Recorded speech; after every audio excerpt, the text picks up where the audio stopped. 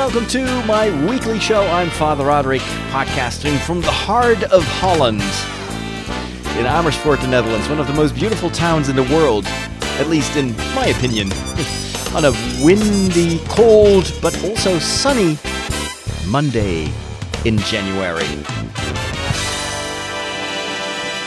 And this episode is made possible by the community of my patrons, the people that help me to do this work by their monthly support. And if you want to join them, check it out on patreon.com/Father Roderick. And if you become a patron, if you have a little bit of spare change that you can miss, then you'll get access to a special exclusive feed of podcasts that I record every week for my supporters on Patreon. So thank you so much. If you are a patron, we're getting new patrons all the time. So if you're new, welcome to the community, and thank you so much for your support. And if you're kind of thinking about it, well, think about it. Do you know what's going on? This is what's happening in your world. Face it, Catholics rule. We got Boston, South America, the good part of Ireland, and we're making serious inroads in Mozambique, baby. You've taken your first step into a larger world. It is very cold, wintry weather in the Netherlands. I just came back from a short shooting session outside. I'm still recording my presentations for my Dutch TV show out in the cold. And this time we were filming. I needed to have a church in the background because the episode is going to be about volunteers in churches or around the churches that we have. And we were standing on this main square in the center of Amersfoort, which was actually surprisingly empty. During the summertime, that's where everybody sits outside and has a beer or another drink. There are lots of restaurants there. But this afternoon, it was actually super calm.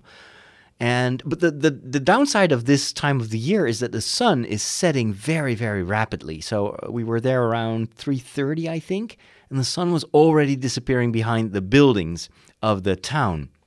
We've this nice square, and it's got all these old houses, centuries-old houses, but the sun was disappearing behind them. So we were kind of in a hurry. And so we start recording, and when I say we, I was there with Martin, who was holding this reflection screen, because on a sunny day like this, the downside of a sunny day is you get these very harsh shadows, and in order to mitigate those shadows, we use a reflection screen that reflects the sun, and it fills in the shadows on the other side of my face. So we were ready to record, and all of a sudden I hear screaming, but really like crazy screaming. And then we see on the other side of the square these two kids on bikes, little kids, I think they must have been 5 or something like that. And they were chasing after pigeons, screaming, yelling, with all the energy in the air that they had to these animals. And I was like, okay, perhaps they will stop after a minute, but they didn't. It only got worse. And so I start yelling at these kids, so, can you please stop doing that? Because we're trying to record something here. No reaction. And the boy, there was a boy and a girl, and the boy just keeps screaming even louder, almost as if he did it on purpose. So I repeated again, like, please, can you stop yelling? And so in the end, Martin walks towards these kids and grumbles something in the distance, and then these kids finally go away. At least they stop. I'm like, oh my gosh. There's always something when I'm recording outside. It's either that or it is airplanes that, of course, make a lot of noise. This city is not far from Schiphol Airport. So sometimes, not all the time, but sometimes you'll get the because of the wind or whatever, you've got a lot of airplanes flying over this town. Or it could be other people. Sometimes we have spectators, people that see me filming something, and then they think they make me very happy by coming near us and commenting on the work that we do. And there's nothing worse than that, because I have to learn by heart my presentation texts, and it's already pretty hard to focus on that and then pretend that I'm actually kind of making it up on the spot and staying natural and looking at the sharpness of the image and the color and the shadows and the light. People is like, whoa, we didn't know you did this on yourself. Don't you have a cameraman? And yeah, you know what? I have an idea. Why don't you write down the text on a big piece of paper and then the other guy can hold it in front of or next to the camera and then you don't have to memorize it. And I'm like, please, I'm trying to record something here. I'm not interested in your comments.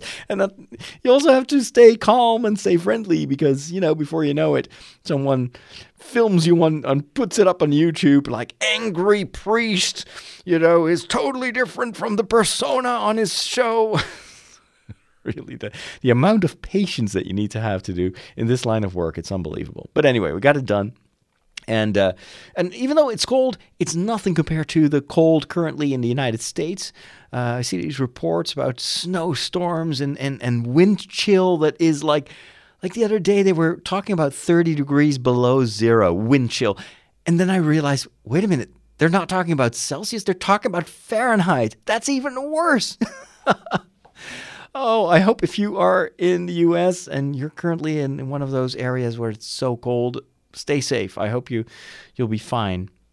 And it's always a bit jarring to get this, on one hand, this news from this extreme winter weather in the United States, and then you get all this footage and the news from Panama in South America, where currently millions, or well, at least hundreds of thousands of young people are gathering in anticipation of World Youth Day.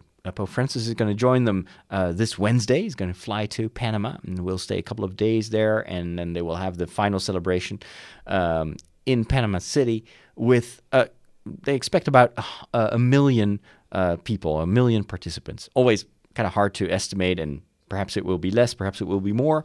But it's but the weather over there is really, really great. It's summertime and there's a lot of sun, and I see these students and they're constantly enjoying the nice weather and staying up late for parties and everything. It's like, I could have been there, I actually, they offered me to go there and to film the event, and I said no. And actually, I know why I didn't want to do it, because I knew that we were going to be so busy around this time of the year. This year in 2019, I am to film and to produce 25 episodes of my TV show. I've never done so much TV work in 1 year, and that's not the only thing. We're also building up this entirely new channel here in the Netherlands, and in part of we're also gearing it to the Dutch-speaking people in Belgium. But for that, we're also going to produce a number of shows on a weekly basis. So this upcoming week, we're formally launching the initiative. We will reveal the name, and just the other week, we hired 2 new people that are going to be on the team for that particular channel. And that's Judith. She's a former colleague of mine with the TV shows that I made. As a journalist, very, very well versed in the world of the Catholic Church, the Pope, the Vatican, but also very much in tune with our current day culture. And I'm very, very happy that we could hire her for 1 day per week to help us with covering the news. And then we're going to focus on the Vatican news and the news around Pope Francis. Or his successors. You never know, what happens this year. I hope nothing happens, but you always have to be prepared. And then we have also Marjoleine, and she is going to be one of the new faces of this channel that we're going to launch. And I know her from Church in Need. She works there a couple of days a week. And I've interviewed her once, I think 2 years ago for my TV show. And sometimes you just meet these people that have sort of natural charism for television. And so 2 years later, we're able to hire her for 1 day per week to do a presentation work and to help us also with building up the community. This is one of the things that she does really well, is to connect people and to organize events. And what we're going to do, and I'm super excited about that aspect of this new channel, is we are going to visit the parishes in the Netherlands and perhaps later on also in Belgium to record at least one live show every week on location. And that will enable us to both reach the people that we have we don't have any other means. We don't have a budget for PR or advertising. We don't have access to, regular TV and radio. So the way we want to build up this community is by going to these local parishes and inviting people to tell us the stories of what's happening there. So we're going to create a little format there, for, live stream that on Facebook, a bit similar to what we do with this show, but here I'm doing it in the studio with a green screen and I'm solo, I'm just talking myself. But this new show will be, I'll be co-hosting it with Marjoleine, and then we'll have guests in those shows. So it's a totally different thing. We've never done this before. It's scary because it's a lot more complicated than streaming from a green screen studio where the webcam is always in the same location and I know the lights and then the software works and you have your routine, and I don't have that yet for this live show. So that's a totally new thing. We're also going to produce this news item every week, and let's say the biggest project that we're going to do is to film these mini documentaries every week.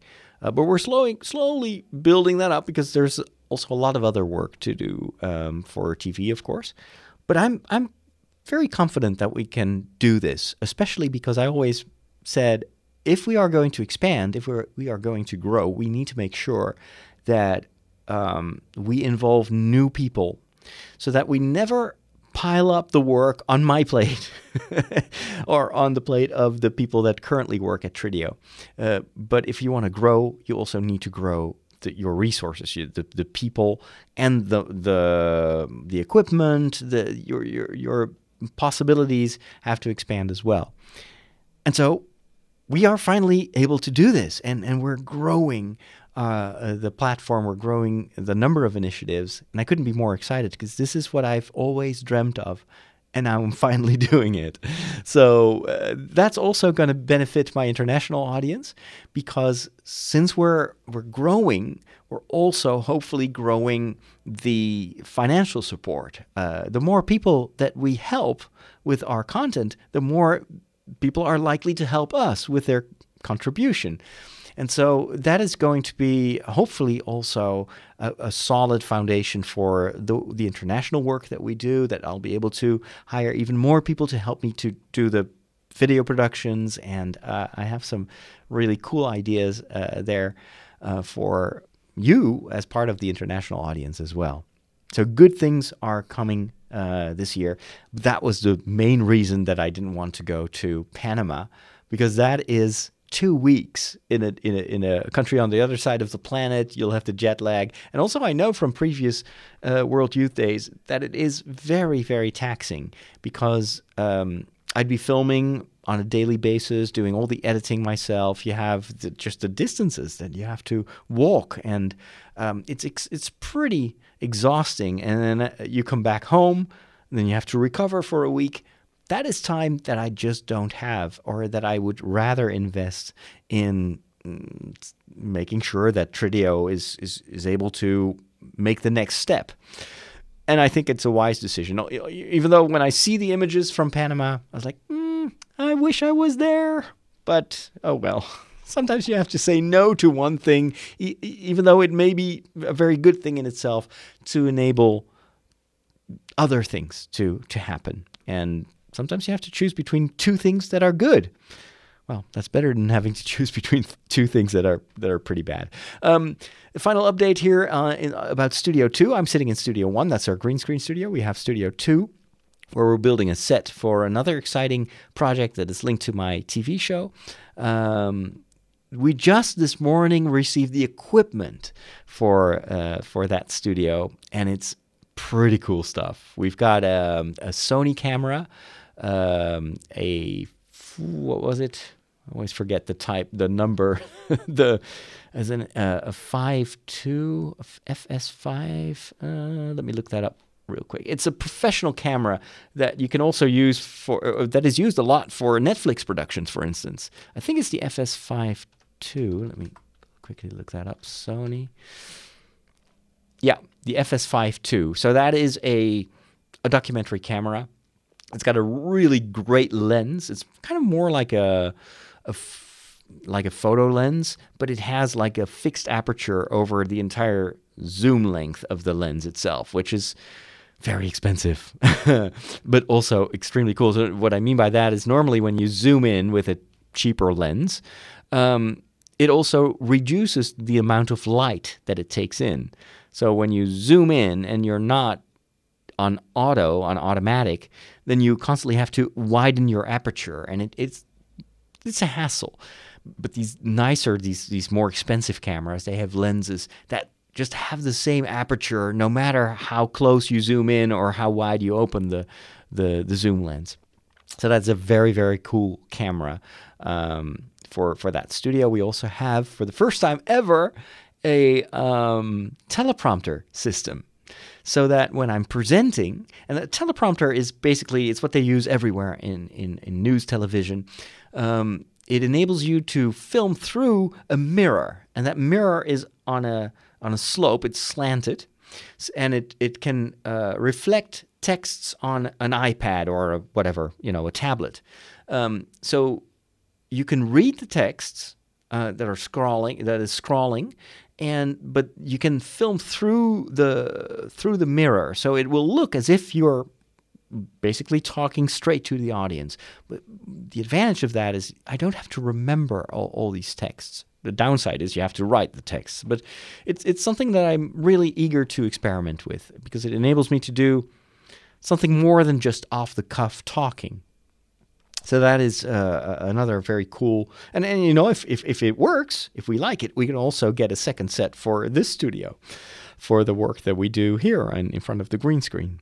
So another step towards a professional production, and I can't wait to show you what they build here next door. We can't because it's not revealed yet, and we're teasing it currently on Instagram. But it is. I'm super excited because this is something that, again, I've always dreamt of doing, but we never had the time or the means or just the experience to make it happen. So good things are going to happen here in 2019. And with that, I think it is time for our first segment of the show, if you don't count our new segment. And that is, of course, our little talk about movies and TV shows. I didn't have much time to go to the movies, but I want to talk about a very cool fan project that is Star Wars based, and then I also want to talk briefly about perhaps the most exciting teaser trailer of the year that I've ever seen, and it has to do with the background here in the Studio One. How do you not like movies? They're predictable. Like, the guy gets the girl, and that kid sees dead people, and Darth Vader is Luke's father. Not liking movies is like not liking puppies. They're fine. I just get bored and never make it to the end. You need a movie education. You need a movication. I'm going to give it to you. So this week, I'm sitting in front of a still of a teaser trailer that shows you a barn and an very old car that is covered with is it called a tarp? I don't know. It's just a piece of plastic. But the wind has blown up like the back of the cover, and then you see the Ghostbusters logo. I'm pretty sure if you're a geek that you've already checked out that trailer. It came as a total surprise last week. It was the announcement that there will be a genuine sequel to the existing two Ghostbusters, the original Ghostbusters movies, and that sequel is planned for 2020, and it will be directed by the son of the director of the original Ghostbusters movie. Jason Reitman is the son of Ivan Reitman, who directed the original Ghostbusters movie. And he has announced that he wants to film a real sequel. So this is different from the reboot that we had to suffer, unfortunately, 2 years ago already? The all-female Ghostbusters with a female team of Ghostbusters. A movie that I really disliked, as you know, if you've listened to my review back then. And not because it was a team of female Ghostbusters. It's just that the type of humor the story, it just didn't work for me, and I don't know why. It could also be a cultural thing because it had a lot of the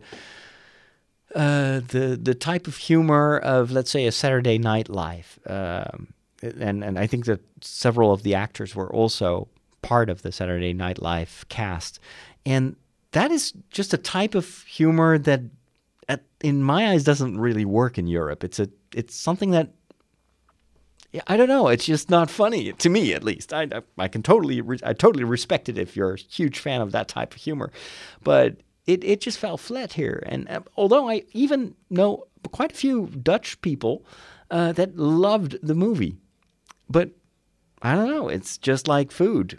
Sometimes someone loves a certain type of food that I loathe, and vice versa. So it's a personal thing. But the movie wasn't the success that they hoped it would be. Is it Sony, I think, that distributes this movie? And there was also a lot of controversy around, the idea of a reboot, because you're kind of playing with nostalgia, and that's always very risky. It could have been a major success, that of course was what they were hoping, and that would bring in parents and their children. So you get like what happens with Star Wars, for instance, that the older generation takes their kids and sometimes even their grandchildren to pass on the torch in a certain way. Like their love of Star Wars and their nostalgia helps them promote this franchise to their children and grandchildren, and they hope that with Ghostbusters they would kind of reboot the whole franchise, and that we would get a ton of new movies, because it's a pretty valuable franchise in this era of reboots. But unfortunately, the movie was not the success that they hoped, and it was also controversial enough for I think it's Sony. Should I look that up now? Just whatever distribution company decided to try it again. And I think it's a smart move. This time, as I mentioned, it will be a real sequel and not a reboot. So the events that happened in the 80s, in the original two movies, are still canon in a certain way. That happened. But this third movie is going to take place today in our modern world, just as the female reboot, actually. But it will ignore the storyline and the existence of the female Ghostbusters entirely.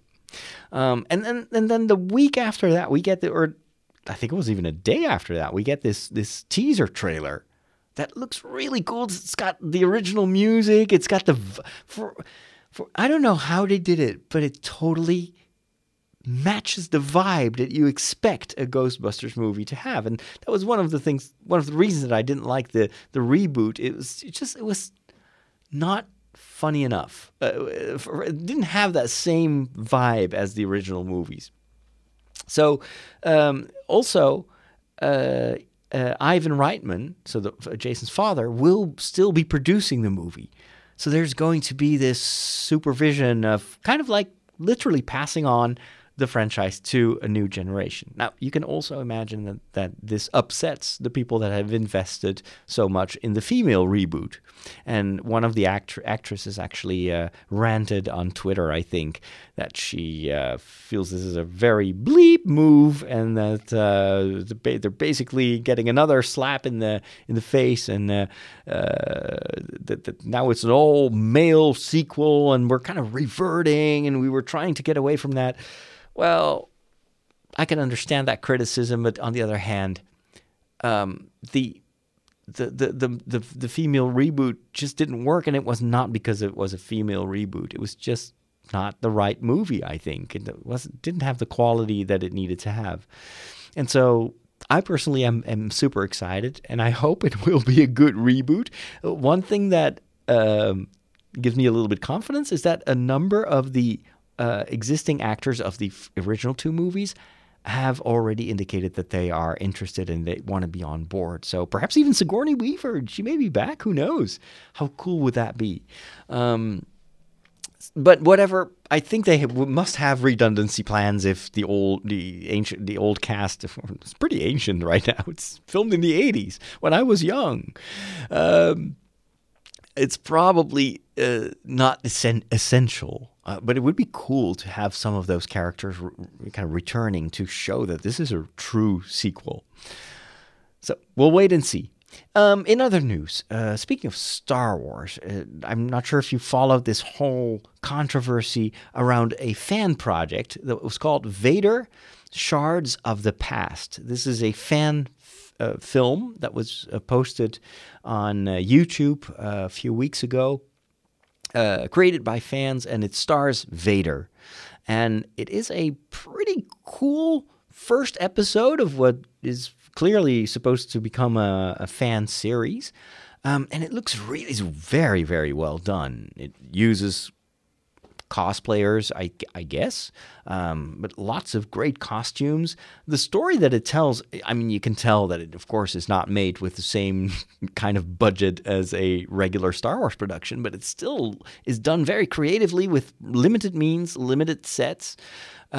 But it still works as a story. There's a lot of the classic Star Wars, the fighting and Vader being able to freeze blaster fire that is almost similar to the scene in the first Matrix movie where Neo is freezing all these bullets in space, and so they did that. It's kind of like what we saw Kylo Ren doing in The Force Awakens, but then in overdrive. Instead of one laser blast, he's pushing back like 1,000 laser blasts. It looks really, really cool. And later on also stars the Emperor, and there are lots of cool little surprises in there.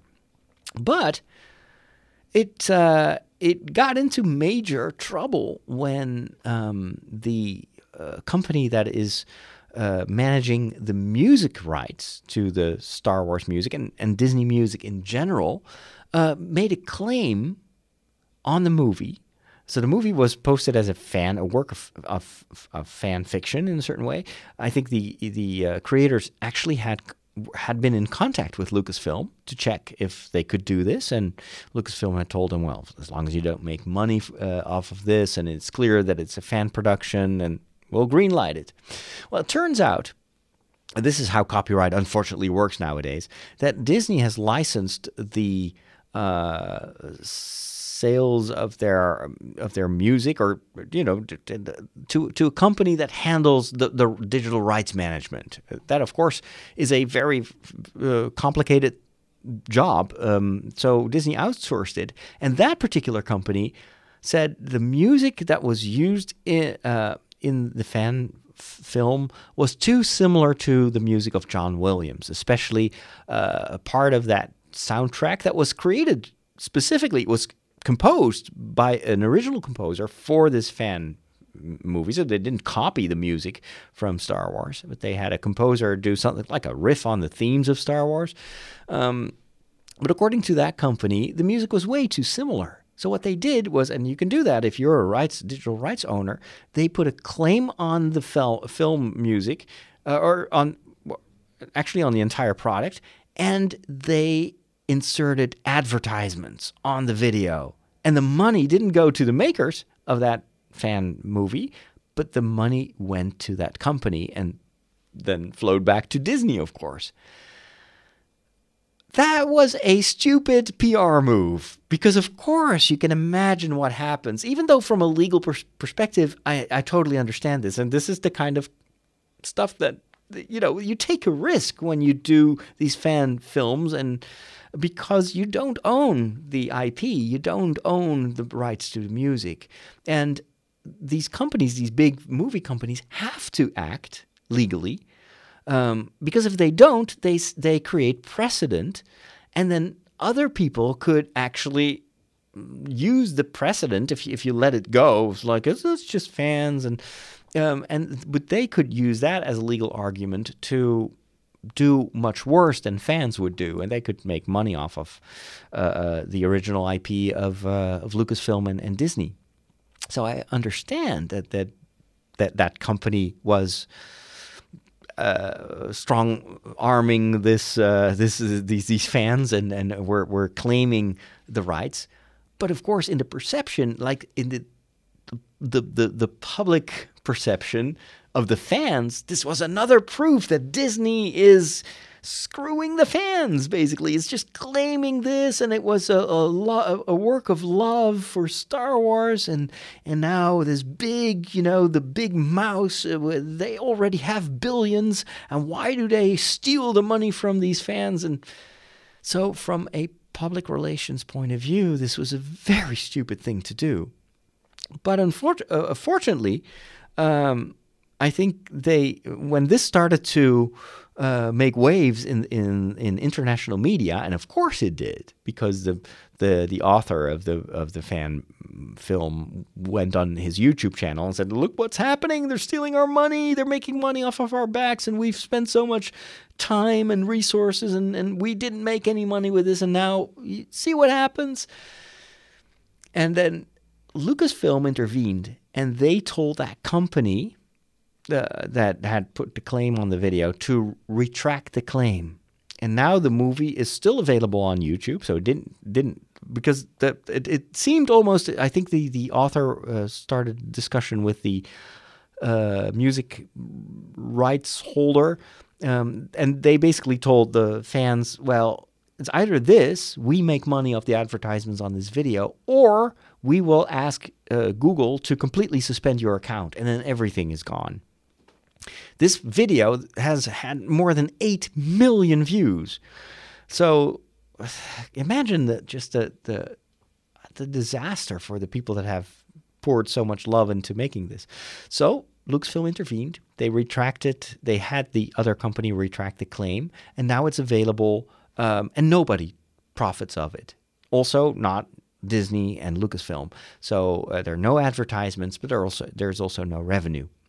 So I think that this is probably the best solution, and I am glad that at least this company, Lucasfilm, was acting fast. And they, believe me, they don't do this because they love the fans. It's just because every PR person would immediately see, if we don't act quickly and fix this, it is going to be so much negative publicity around Star Wars and around the brand of Star Wars that it can jeopardize the success even of Episode 9. Imagine, there were already people calling for a boycott of Episode 9 because of this debacle. And the last thing that Disney wants and Lucasfilm wants is more negative publicity surrounding the Star Wars brand. They've already had a lot of trouble kind of dealing with all the negativity around The Last Jedi, even though, from a more objective perspective, there was really not much going on. They still made it a lot of money on The Last Jedi, and it's the vocal people that you hear, the vocal fans. But nevertheless, that's how media work. If this would have become a scandal, then for even in the months leading up to the premiere of Episode 9, every journalist would harken back to this event, saying, well, there's been a lot of negativity surrounding Star Wars. You had all the backlash over the Last Jedi, and then earlier this year we had this major crisis in fan relations because Lucasfilm stole the money from these few loving fans, and that was the final nail in the coffin, etc. I mean, that's how the press writes. So it was a very interesting. I immediately could predict what would happen, that Lucasfilm would actually bite the bullet and just intervene, and then nobody makes money off of this. But it shows you also how careful you have to be nowadays as a production company or as a distribution company with your fans. It's not a rational thing. It's not a legal argument here. This is, how can we make sure that these fans will be on our side when we need to sell them something? And I think that these bigger companies are learning rapidly and are learning fast. And I wouldn't be surprised if they have a lot of brainstorming sessions about the promotion of Episode 9. It's not by accident that we haven't seen a trailer for Episode 9 yet. I think they have thought this through very, very deeply with everyone involved to make sure that there won't be the same backlash over, or even before the movie premieres, that would be even worse, this negative vibe around Episode 9, because Disney wants this to be a major success. And I think for the world of Star Wars and for the world of Star Wars fans, this needs to be a success. I want this to be a success so that we get more Star Wars in the near future.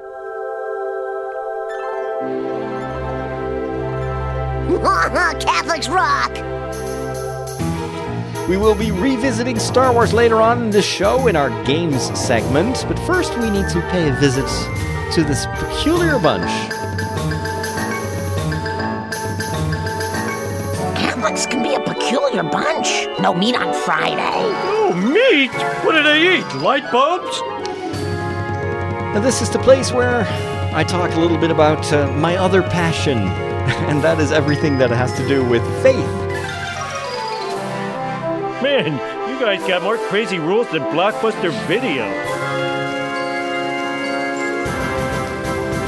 Now, one of the reasons that I love franchises like Star Wars, but also the Harry Potter franchise and the Marvel franchise, is that I can rewatch those stories time and again. And every time I will discover new layers of meaning. And these stories are so, in a certain way, mythological that they can speak differently to you in different times of your life. When I first saw Star Wars, I loved it as a child, and I loved the lightsabers and the X-Wing fighters, and there was this big bad guy, Darth Vader. And when I grew older, I started to notice all the other themes in there, and then you start to connect that with moments in your own life and your own experiences. And that's why these stories are so timeless in a certain way, because they tell a story that you can relate to at any moment in your life. And that is something that good stories have in common with biblical stories. I, as a priest, have to talk about Bible stories on a weekly basis. When I preach, when I prepare a homily, I'm reading the texts that are selected for that particular weekend, and I have to relate those texts to our society, to what's happening in my life and the life of my parishioners, and that forces me to reread those texts on a very regular basis. And I love doing that. And I love the challenge of trying to find new perspectives in these texts. I have a number of colleagues that will actually just reread the homily that they did about this particular or that particular text a few years ago, and they will just reprint the homily that's still lingering on their computer, and because it's the same gospel, so I can have the same homily. I personally could not do that. First of all, because I don't write down my homilies, never ever, so I don't have an archive of my homilies. But secondly, because that is, I think, you risk suffocating the text itself. The Bible is it's kind of a living text. We, as Catholics, we consider Scripture to be the Word of God. It doesn't mean that God sat down at his, PC and wrote this entire thing, but it is an inspired text. It's written by people, by humans, but the inspiration for these stories and for these this narrative is divine. And so this text, in a certain way, has an innate power. It has, how would you say that? I know the Dutch word is zeggingskracht, but I don't know the English equivalent of that. But this text, because it's an inspired text, has deeper layers, sometimes even going deeper than the author intended or was aware of. And there is also this mysterious interconnection of all these stories, and sometimes you see reflections of ancient stories that happened centuries before the time of Jesus. And then sometimes you see them reflected in events that happen in the gospel stories. And I've always been fascinated by that strange, mysterious power of the biblical stories. the way that I try to deal with it is, of course, I studied theology and I studied Scripture. So I also know a lot about how these stories came about, and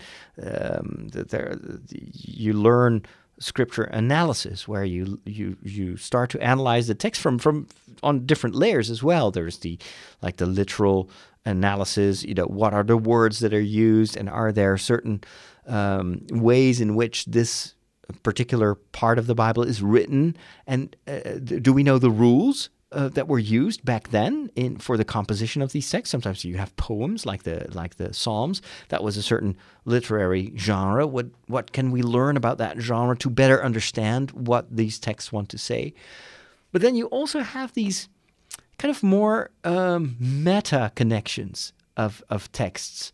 Sometimes within one gospel, you will have all of a sudden you see a reflection of something that will happen much later. And that happened to me this Sunday with a story that I'm super familiar with.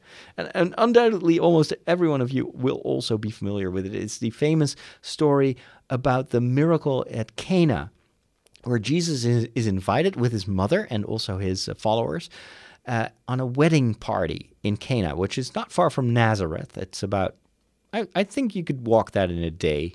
And of course, Mary, the mother of Jesus, lived in Nazareth, and Jesus too.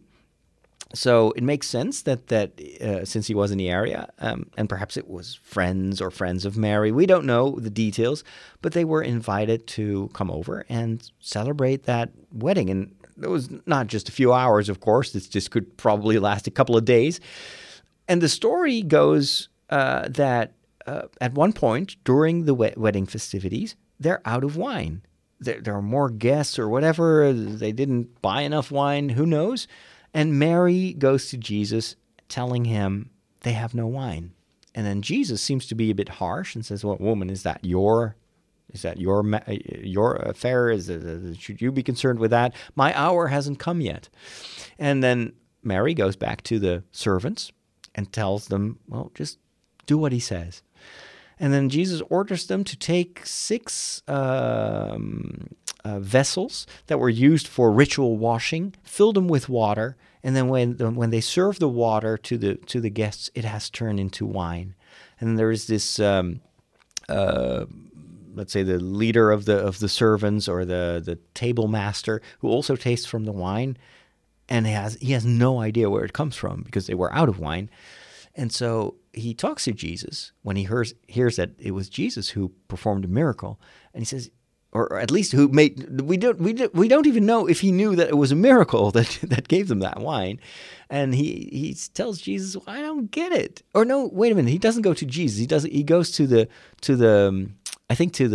couple, and he tells the groom, "I don't get it. Normally we would first serve the good wine, and then when everybody's drunk, we would serve the lesser wine because nobody would taste it anyway. But you kept the best wine until the last moment. Why?" And of course, the servants know very well that this was actually a miracle and that this wasn't on purpose. So, and then John, who is the only gospel writer that has this story, mentions that this was the first sign that Jesus did of many signs to come. So it's a beautiful story. Almost reads like a fairy tale. You could say, well, perhaps it is completely made up. Some critics would say that. And I'm always careful with that. You can't prove that it hasn't happened. You can't disprove. And so what I assume, just looking at the total story in the Gospels and also the data that we have from historians kind of outside of the Gospel writers, we know that a lot of the things, the events that are mentioned in the Gospels actually took place. We have external verification for that. We also know the places. We can verify the places. We found, archaeologists have found remains of towns, etc., and places that are described by the Gospel. So it kind of makes it reasonable that the events that are written down in these stories actually happened and have an historical foundation. But it doesn't mean that these stories are like eyewitness reports.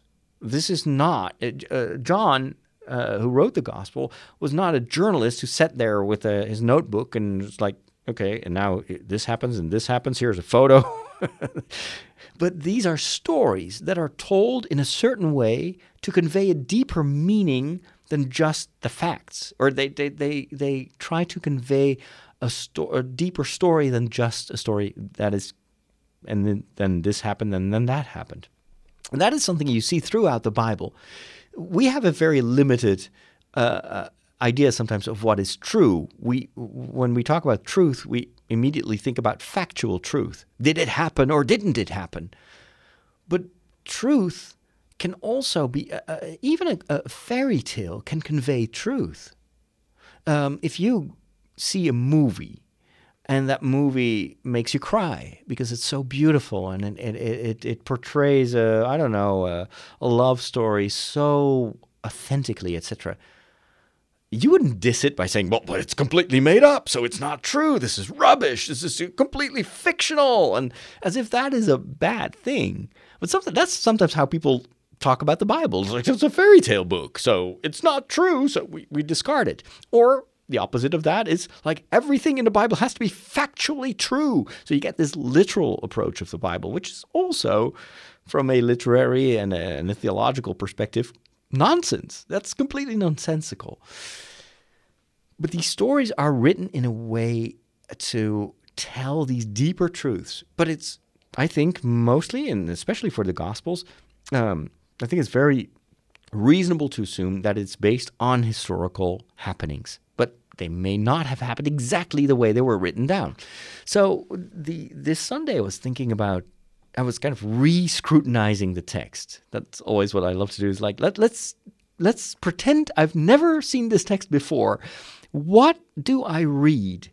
And what does that tell me? And the first thing I noticed was that this passage starts with, in church we do kind of like a general introduction. In those days, Jesus, blah, blah, blah. But if you go to the original gospel, it actually says, the third day, there was this wedding in Cana. And that immediately, I'm trained in this kind of stuff. I was like, okay, why would he tell us? Why would John write that down, that it was the third day? Seems like a random detail. Until you think about, well, what's the other big third day that is mentioned so explicitly in the Bible, in the gospel? It's the day of the resurrection, the third day after Jesus died on the cross. So if John writes specifically this happened on the third day, it's because he wants us to realize that this is not just a story that happened like that. This is a story that has to do with the other story on the third day, the story of the resurrection. And so that was the first trigger that made me realize, wait a minute, there is a deeper layer here. There's more to this story. And then you read it again, and then it said, this is a wedding. Why does John chooses this particular event as the first story he tells about a sign that Jesus does? And then I'm thinking, well, wedding totally makes sense. The Bible is full of wedding symbolism. The first story of the Bible, the story of Adam and Eve, is actually a wedding story. When Adam wakes up and sees Eve created by God and given to him as his spouse, the rest of the story is a wedding, and it's almost like everything in creation is beautiful, and it's like God prepared this wedding party for the crown on his creation, Adam and Eve. And then, of course, like every wedding, it's just the beginning. It's not that, okay, you tie the knot and you say yes to each other, and then you don't have to work for it. No, the wedding is the first day of your marriage, and what you do on the wedding day is something you have to do every single day. It's not the first day that you say yes to each other and then you can forget about it. No, actually, the hard part of marriage is all the days that follow. And then when the party is over, to still say yes on a daily basis to each other. And you say yes to someone that may actually have hurt you, or that is not as perfect as you hoped he or she would be. And so that is the wedding day is the first day of the rest of your life. And what you do there is the program for what you should do the rest of your life together.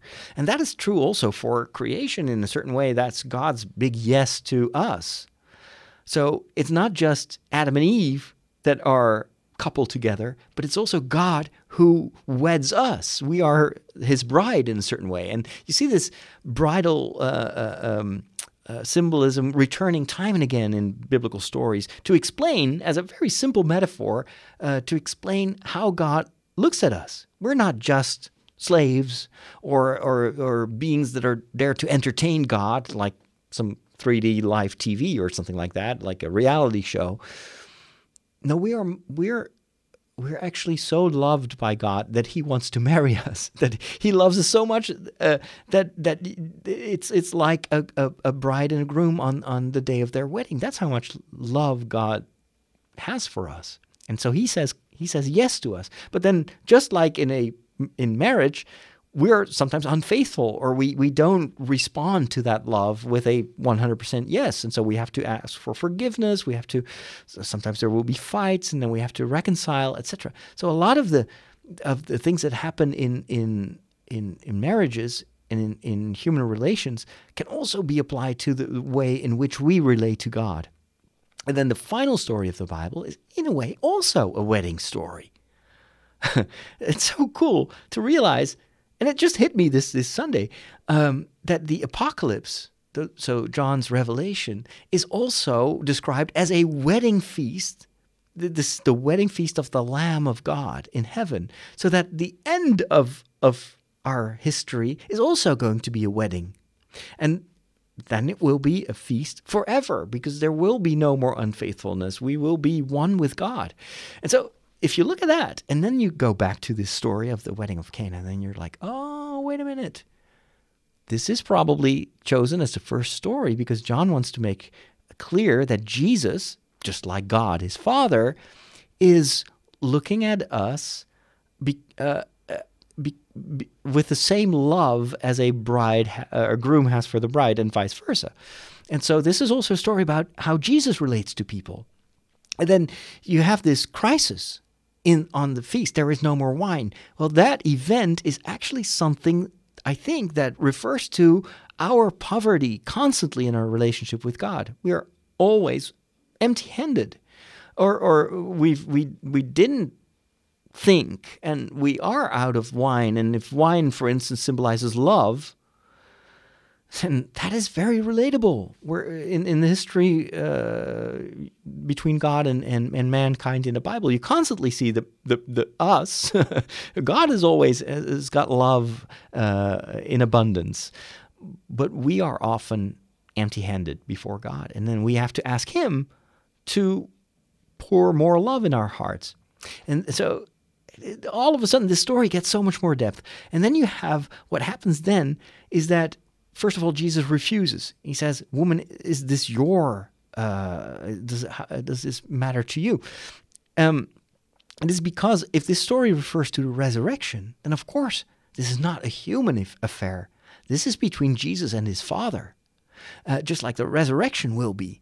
And he says, "My time has not come yet. My hour has not arrived yet." Well, duh, because if this story actually is about the resurrection and about the death and the resurrection, that hour is still ahead of Jesus.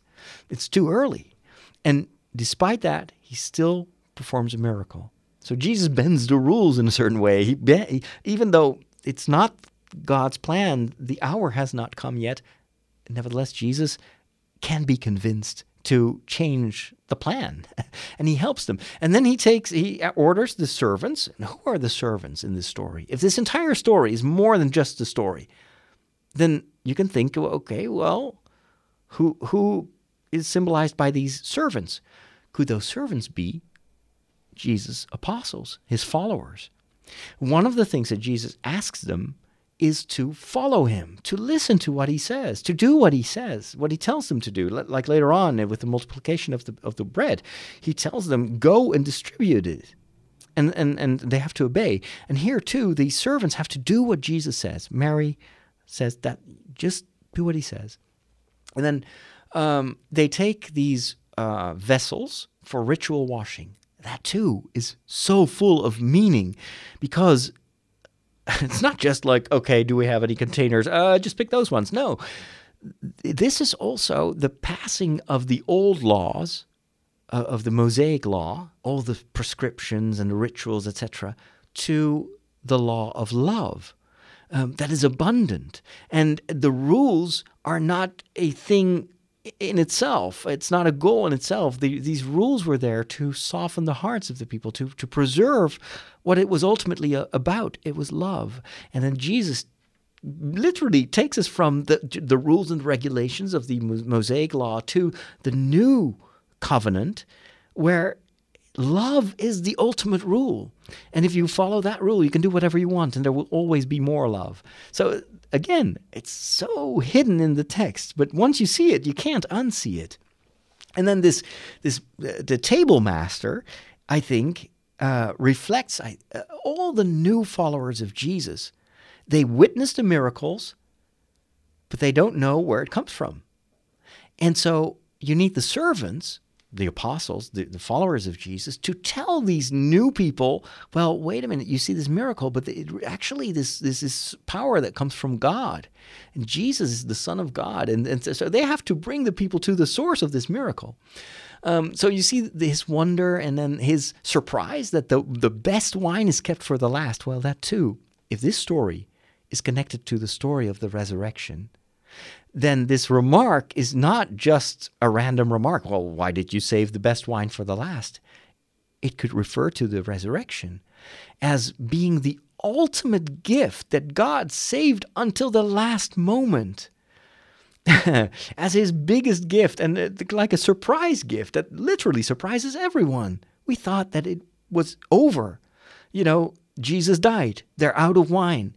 And then on the third day, Jesus is risen from the dead by the power of God, and he saves the best for last. It's the biggest miracle that happens in the life of Jesus. So I was like, wow, I can't believe so much is in this text. And then the entire story, to choose that as the first story, the first miracle story. And a miracle is not just a magic trick. A miracle is always a sign in the Bible. It's never about the miracle itself. It's what the miracle points to. And in this case, this first miracle points to the entire rest of the gospel. And what Jesus does there for these newlyweds, basically giving them love, is what he will do every time later on when he meets people that are also empty-handed. Because they're ill, because they're sinners, because they collaborate with the Romans. But every time he accepts, if they have an open heart, he will fill that heart with miracles, with his love, with his closeness. And that is what he continues to do later on, and what God continues to do even all the way up to Pentecost, when these disciples are filled almost as empty vessels with the abundance of the Holy Spirit. That is this new wine that and people are actually saying this, and this is not by accident, when they hear these apostles speak in tongues filled with the Holy Spirit, oh, they must be inebriated. They're drunk. So there's so many connections between this story and what happens at the resurrection and at Pentecost, that this has to be put there on purpose. And it took me 50 years to discover that. And that's what I preached about. That's what I talked about in my homily. So it was a very didactic homily, felt like a little course. But to me, that's why I love doing this work, because it's like all of a sudden it clicks and you're like, oh, wow, I had no idea. And that is also what sometimes happens with Star Wars and other stories, where sometimes you see the connections like, why didn't I see that before? It's so obvious, these connections. And even in The Last Jedi, there are a lot of connective. There's a lot of connective tissue that they introduced in that story that harkens back to the stories that we know. But it's not something you notice at first sight, at first viewing. You have to sometimes let it sit and rewatch it after a while, and then just also start looking for these connections, and that will help you appreciate the story. It may not be your favorite story, but there's still a lot to enjoy in terms of these inner references. Well, that was a very long story that I'm sharing with you. Let's quickly read a book. When did you become an expert in thermonuclear astrophysics? Last night. The packet. The extraction theory papers. Am I the only one who did the reading? This entire show is pretty Star Wars themed, because I just wanted to mention that I bought the sequel to the first Thrawn book by Timothy Zahn, or Zahn. Timothy Zahn was one of the most popular writers of the expanded universe years ago. Most of those books are no longer canon, but he wrote Heir to the Empire. It's like a trilogy that basically started right after the end of Return of the Jedi. And it was glorious writing. These books, even now, even though they're no longer considered to be canon, because they redid everything, they're still extremely well written. And they introduced a very cool villain, blue-skinned, what's his name again? Well, Thrawn, Admiral Thrawn, who was just such a new type of villain, a villain that you could actually admire because he was strategically so cunning. And so what they did when they rebooted the expanded universe, they asked Zahn to write another novel about Admiral Thrawn, basically making Thrawn canon again. And that's what they've been doing over and over again. They are cherry-picking some elements of the existing expanded universe that are now considered to be legends, and they reintroduce them in the current official canon. And so Zahn has written 2 novels about Thrawn, and I saw that one was on sale in the Kindle store, so I bought it, and now I have to find time to read it. We are on the cutting edge of technology. Wow. Well, what does that mean? Let's plug it in. It's going to say, hey, I see you plugged in a new device, and it's going to load in the appropriate drivers. You'll notice that this scanner build... Whoa. Well, all your technology stuff, it just ends in disaster. But there is one more thing. You know that I love board games, right? And on a very regular basis, I go to a couple of friends of mine, and we play board games. And we are playing Charterstone, which is kind of hardcore resource management game. And it is pretty original in the sense that it is the game explains itself while you're playing it. So you have this huge stack of cards, and the cards contain rules. And depending on how you play the game, you will have to use this or that rule, and that rule becomes the law. But it can very well be that the game that we play with our group is totally different from another group that plays that game, and they will have other rules instead of these. And you have to literally, they're stickers. So you put them in a booklet, and then that creates your own unique version of that game. It's very, very nifty.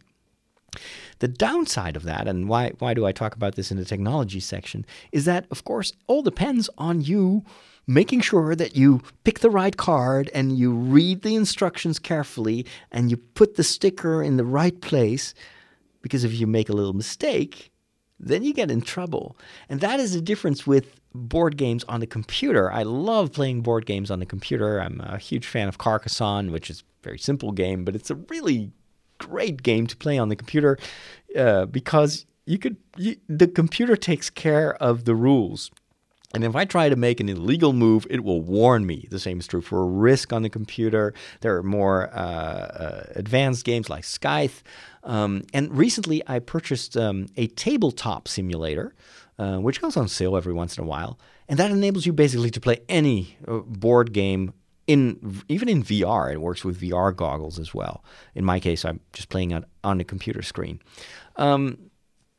The advantage of playing games digitally is that they will, the game, especially if you can play against an artificial intelligence opponent, will make sure that you follow the rules and that the game functions. With this game, Charterstone, none of us knew the game. None of us had read anything beforehand because the game is supposed to be self-explanatory, and it's part of the fun to discover what new rules you will have in the next round. We've been playing this for several weeks, and somehow we kind of figured that we were doing something wrong because our sessions took forever. Like the last session, not this last week, but a week before that, it took us like 3 hours to finish. And that's whereas most of the reviews on the web and other people that played this game said, well, it's a fun game. Yeah, quick sessions, like 1 hour max. And we were like, what? 1 hour max? It took us 3 hours, and we're not stupid. Well, I am, but most of my fellow players are pretty well versed in the world of board games. And so we started digging around a little bit, and it turns out that we missed one of the first rule book cards. We just, for whatever reason, we missed it, and it contained vital rules for the entire mechanics of the game. And so we've been playing this game all wrong for weeks now. Unbelievable. So we were at the point of like, okay, do we reboot? But we can't, because then we have to buy a new set of cards, and that's pretty expensive. And we've been playing the game this way for many, many weeks now. We might as well just finish it with our rules. And it reminded me of the olden days as a child when we would bend the rules also in Monopoly and Risk. And we had this casino game where we had the roulette table, and we would just come up with these, made up rules that, well, if it's red and you actually put all your money on black, you can still get 10% back. And it's kind of like, let's make this even more fun than the game originally intended. So I don't mind, but it just made me appreciate more the digital versions that actually help you play the game a little bit better. So anyway.